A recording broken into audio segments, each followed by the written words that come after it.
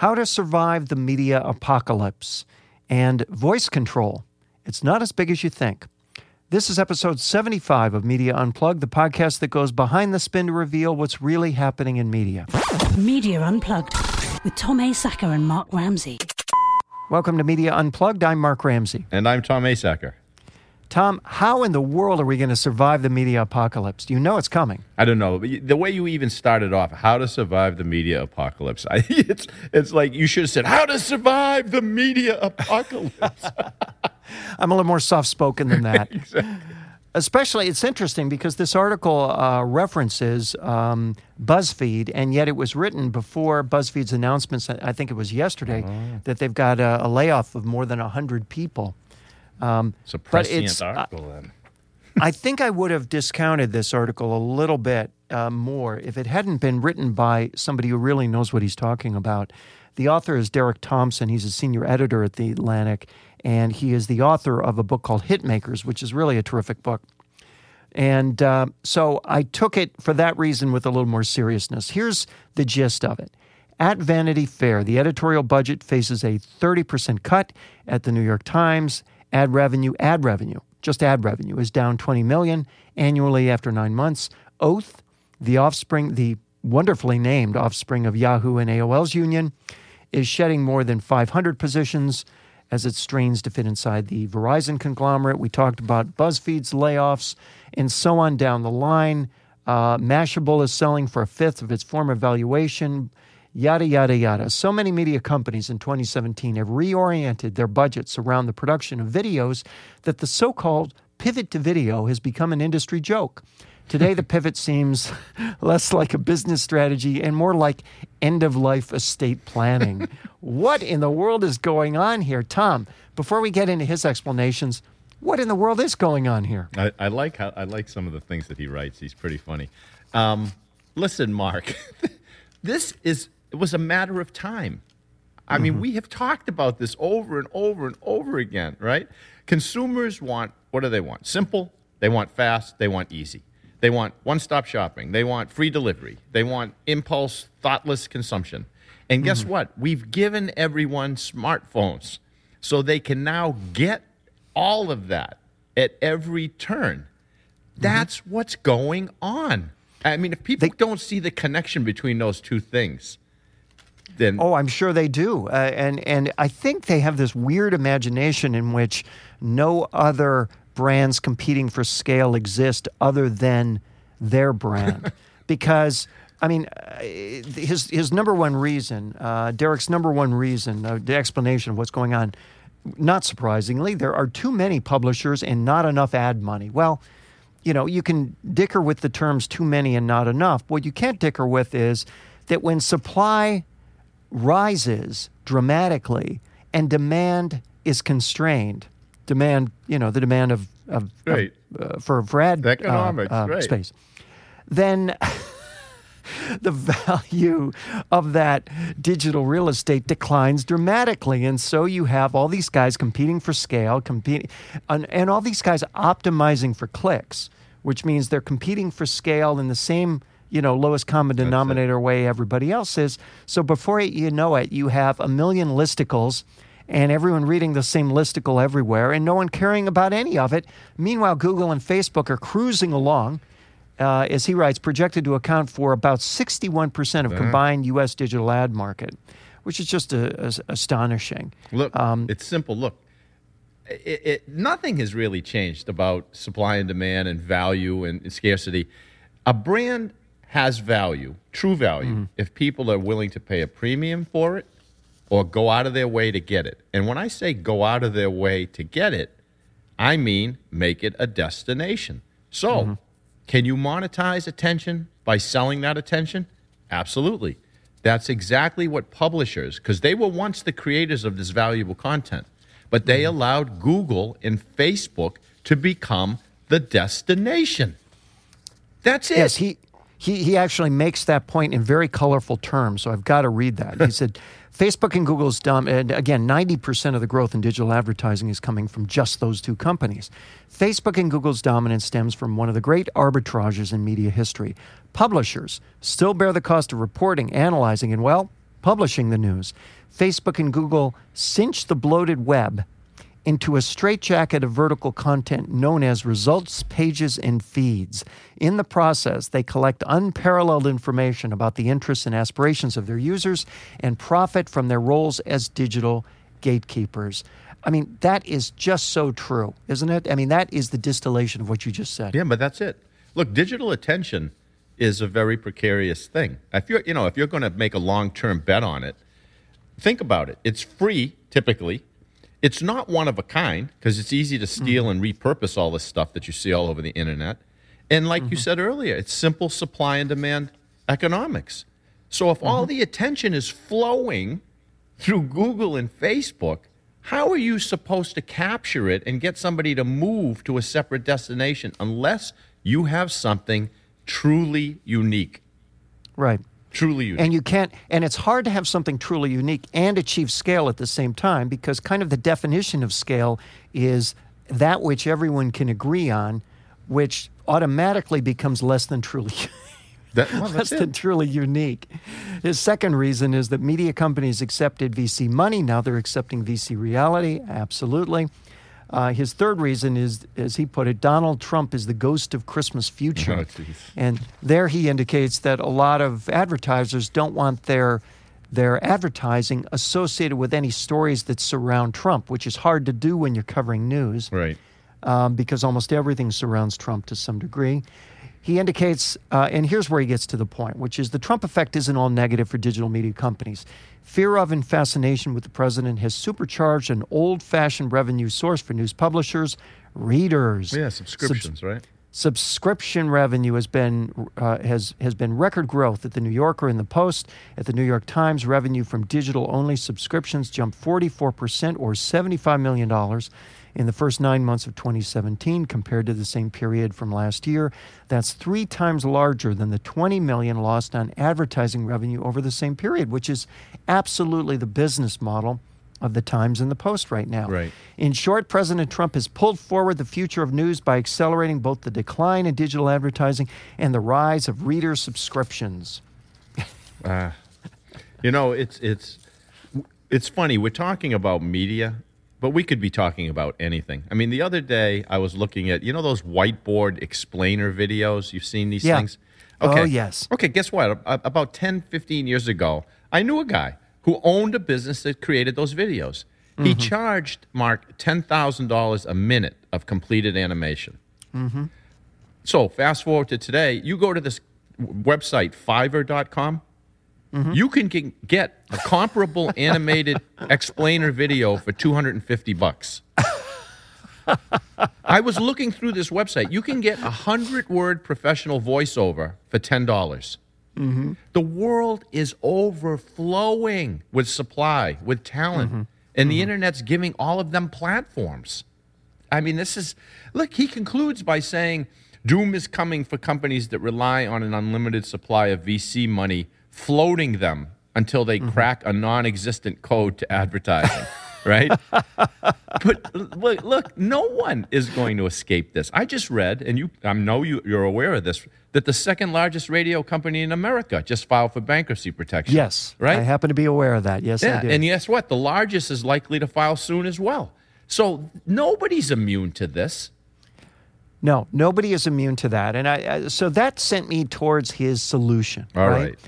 And that's where he gets down to it. He said, the New York Times is leading the trend. In 2000, circulation revenues accounted for, 2000, by the way, is a million years ago. It's not 17 years ago. Circulation revenue accounted for 26% of its business. Last quarter, Circ and online subscription accounted for 64%, fast heading towards 100%.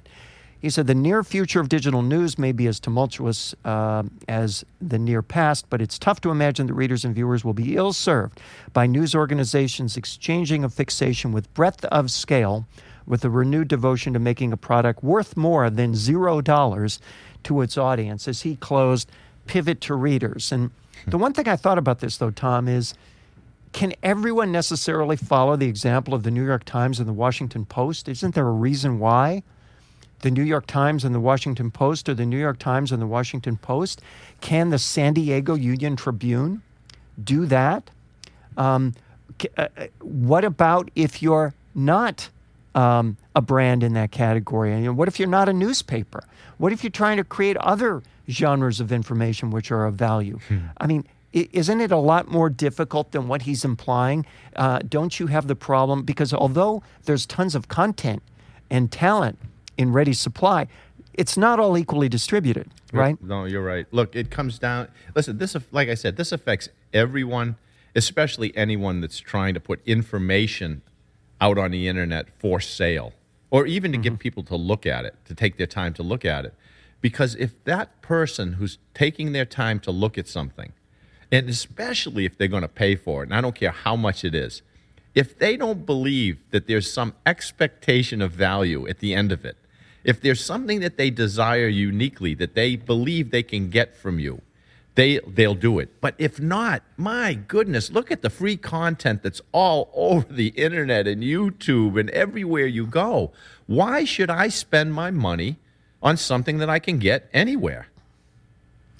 Well, you know, it was not that long ago that the newspapers were arguing that the fact that they were giving out all this stuff for free over the internet was a big mistake because they were training to people to a price point of free. And increasingly, it's clear that that's correct. No, I mean, in an era when people are complaining because the $2 app they bought hasn't performed up to their expectation. Right. Exactly. No, we did this to ourselves. Absolutely true. My question for you is, what's the way out? You need to understand your audience, whoever that audience is, better than anyone else does. And you need to keep giving the audience, feeding them with whatever it is that's going to solve their problems, fulfill their desires. You cannot look at yourself as simply a company that provides information. You have to look at yourself as we're a company that solves our audience's problems, that fulfills their desires. And you're going to need to go broad. So you might lose a bunch of mass, but what you're going to be doing is you're going to start appealing better than anyone else to that audience that you've decided to appeal to. I don't know what the other way out is. This is a problem as old as branding and marketing, right? Because ultimately what you're saying is deliver something unique that satisfies the needs and wants of your audience, something unique and distinctive that's best in class, best in the world, right? That's what will make people pay for it, a premium that justifies its existence on the planet, right? Exactly. Like I said, pay a premium or go out of your way to get it. If people aren't doing that, it's not really a valuable brand. You are listening to Media Unplugged with Tom Asacker and Mark Ramsey. Voice control, it's not as big as you think, but maybe it will be one day. This is from our friends over at Media Village. A really smart article, I thought, by a guy named Tom Goodwin, who is a vice president, head of innovation at Zenith, which, Tom, I believe made TVs back in 1975. Yeah. So I'm not sure exactly what he's up to now, but the title of the piece is Hear What Voice Means for Brands. So this is really a brand-centric piece, but this touched on a bunch of frustrations I've had, and I suspect you've had, and we're going to talk about it. If a picture paints 1,000 words, he writes, how long will it take for Alexa to reel off my flight search results? Is that better than seeing them on my screen? To understand what a technology means for society, business, and brands, it's vital that we understand its limitations as well as its profound new possibilities.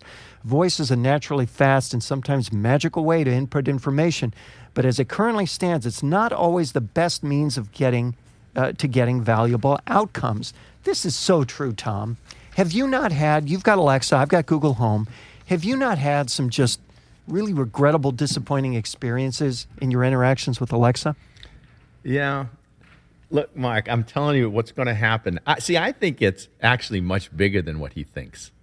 Because look, he writes that reality, what did he say? The reality is that for most people trained in the old way, voice is hard and the payoff not great.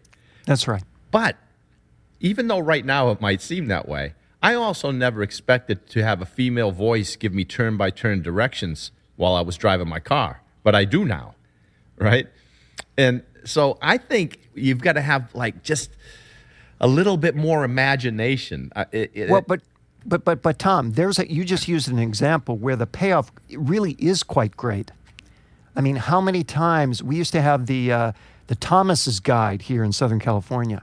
And, you'd have to you move to California, you got to buy the Thomas's Guide. It's got to sit there somewhere in your car. And then the only way to use it, because it's 1,000,000 pages long, right?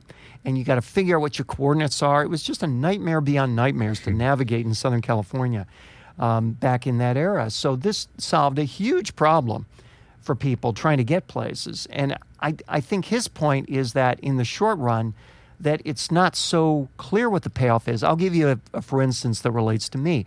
In addition to my Google Home, I've also got Philips Hue bulbs and some of the lamps around the living room. Yep. So I'm fishing around for something in the one of the drawers, and there's a lamp right above it, right?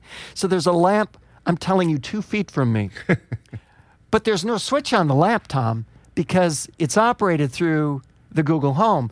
So I have to turn around and I have to shout over to the Google Home, "Hey, Google, turn on the lights," in order to get the light right in front of me to go on. And then if it's not bright enough, I have to say, "Hey, Google, turn up the lights." No, I Tom, hear you.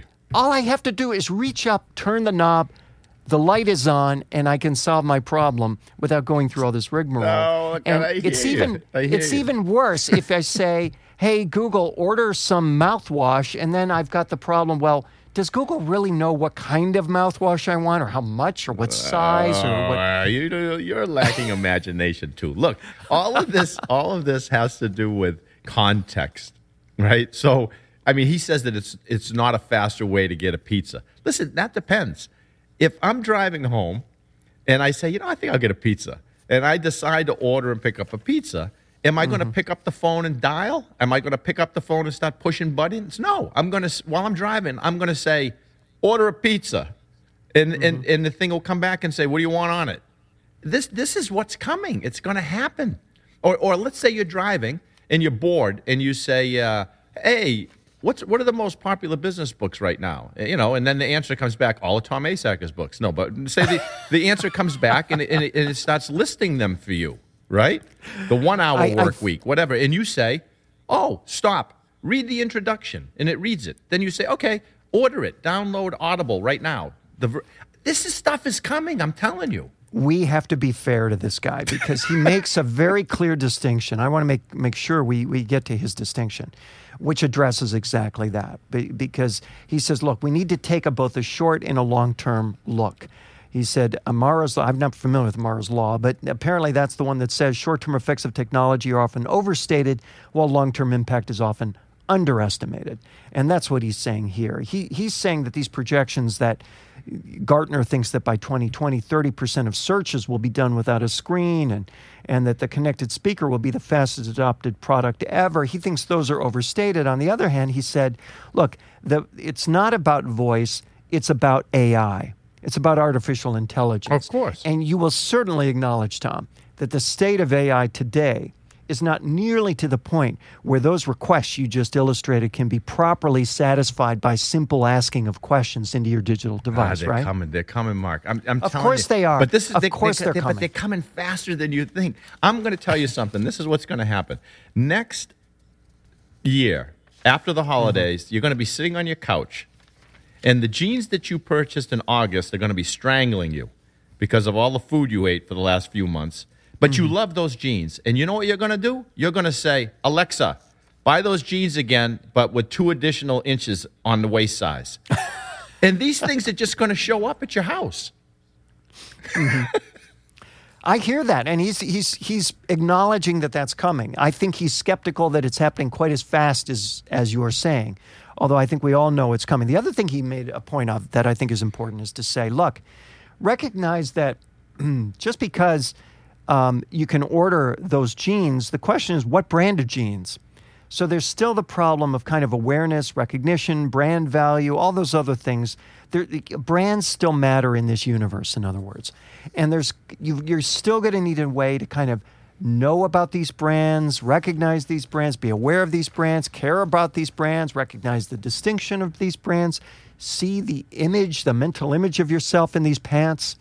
And as a result, the importance of advertising and marketing will remain. Oops, you're skeptical. Let me hear it. I don't know.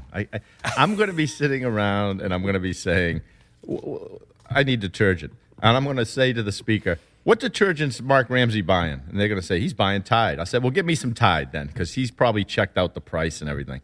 I'm just telling you, there's going to be so much information out there that you're going to be able to just say, what has the highest rating and the lowest price right now for detergent on Amazon? It's going to say blah, blah, blah. And you're going to say, Listen, buy it. The problem with that is in your part of the world, all the clothes you're going to get are going to come from LL Bean.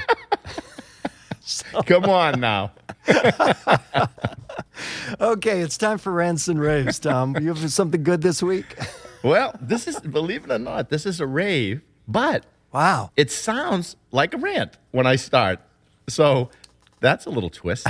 So did you hear that as part of Spotify's effort to diversify, its streaming music platform, you can now buy makeup on their website?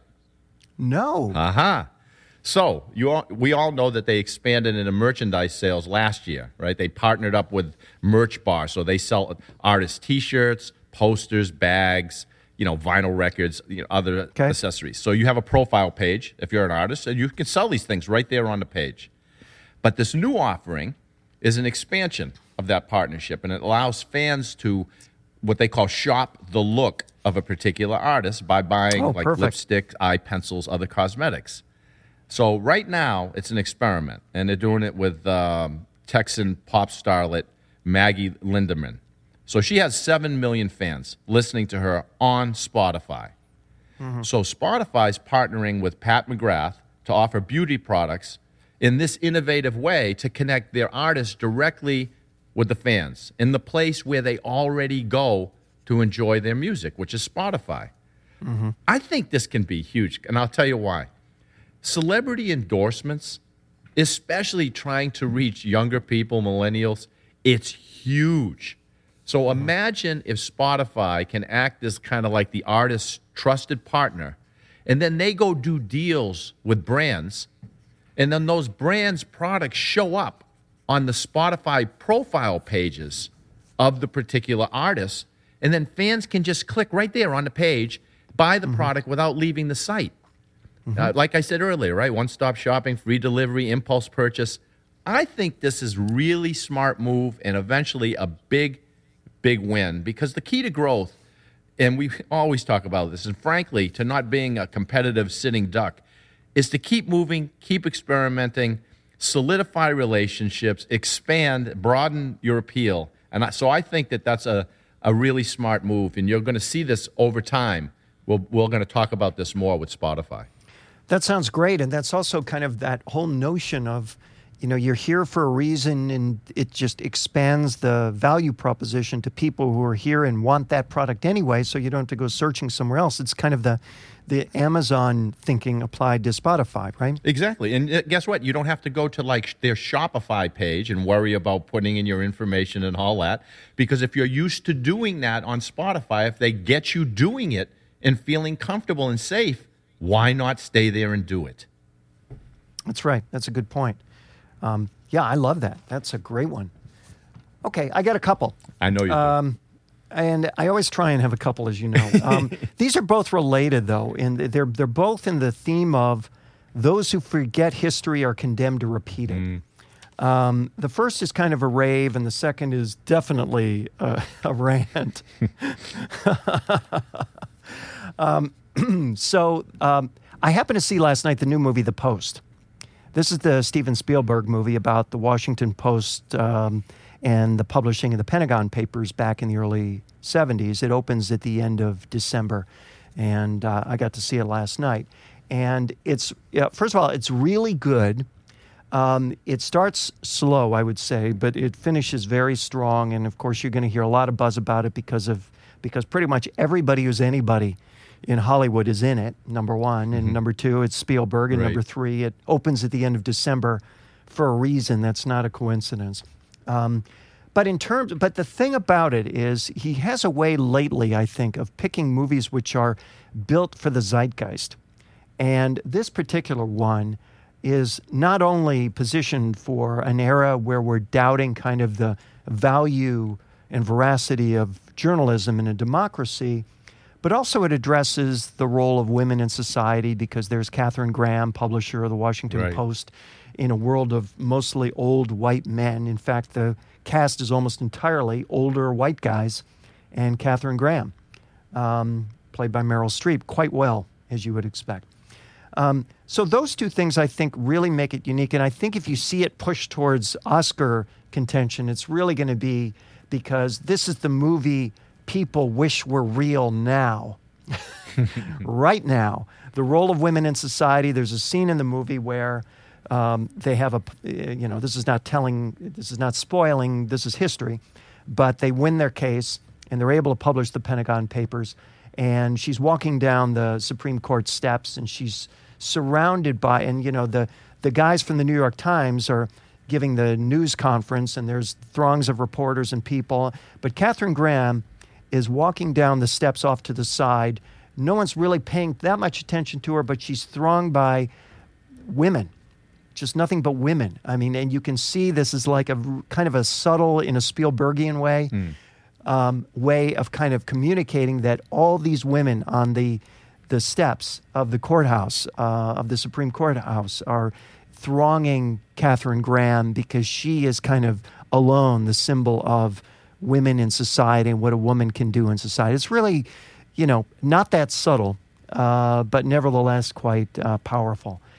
So I think you're going to be seeing a lot more about that. And it's clearly, I will say, the best ad for the Post since All the President's Men, flat out. So look for that one in movie theaters at the end of December. Interesting timing, don't you think, though? Considering how long from beginning to end it takes to actually bring a movie to the big screen? It is, but I think this moment has been, I think you could feel this a couple years ago. Okay.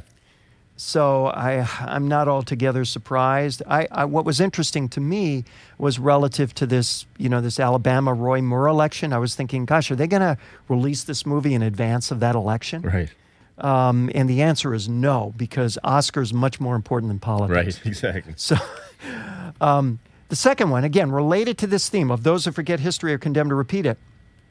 Tom, we haven't touched on news from the world of wax museums lately. Jesus. How did I know this was coming? So this is from CBS News, and the title is Selfies Wax Museum Hitler Exhibit Sparks Outrage. And sadly, I wish I could see this were funny because it's really not. But this is from Indonesia. You won't see this in New York.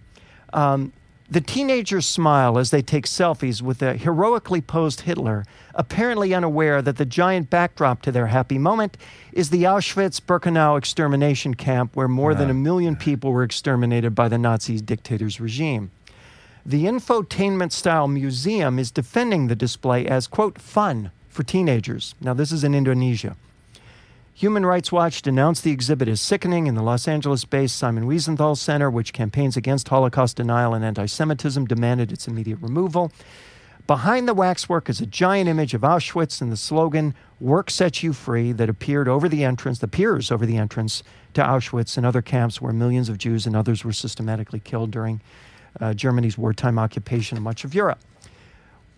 Worley, the marketing officer for the museum, who goes by that one name, Warley, said he was aware Hitler was responsible for mass murder, but defended the waxwork on display since 2014 as, quote, one of the favorite figures for our visitors to take selfies with. Oh, man.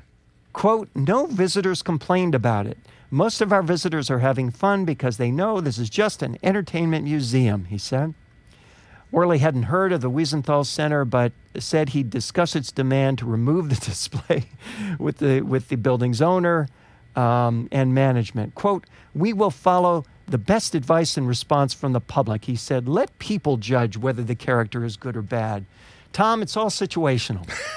Just let people judge. Let people be the judge, right? Right. Let the audience tell you what you should be doing. Let the audience tell you because it has because nothing they know, to do with, right? It's all there are no absolute rights and wrongs. There are no absolute true or falses, and there is no such thing as history. So there you have it. News from the Wax Museum. Oh, Jesus. I think the less said about that, the better. You're I think probably it right. speaks volumes. That's Media Unplugged for this week. Please remember to subscribe to us at iTunes or on Stitcher in spite of what you just heard. And while you're there, please rate the show. It helps other folks discover us. You can also catch us at art19.com, Radio Inc., Media Village, and Google Play Music. You can follow Tom on Twitter at Tom Asacker and Mark at Mark Ramsey Media. Send us your questions and comments using hashtag Media Unplugged. If there's a media topic you want us to cover, tweet us. Occasionally people do, right, Tom? Last week. There you go. Catch up on older episodes at our website, MediaUnplugged.net. Special thanks to the one and only producer of Media Unplugged, the incomparable Jeff Schmidt, who has been with us now for 75 episodes. Thank you, Jeff. Exciting audio for media. You can find him, and you should, at jeff-schmidt.com. For Tom Asacker, I'm Mark Ramsey. Thank you for listening.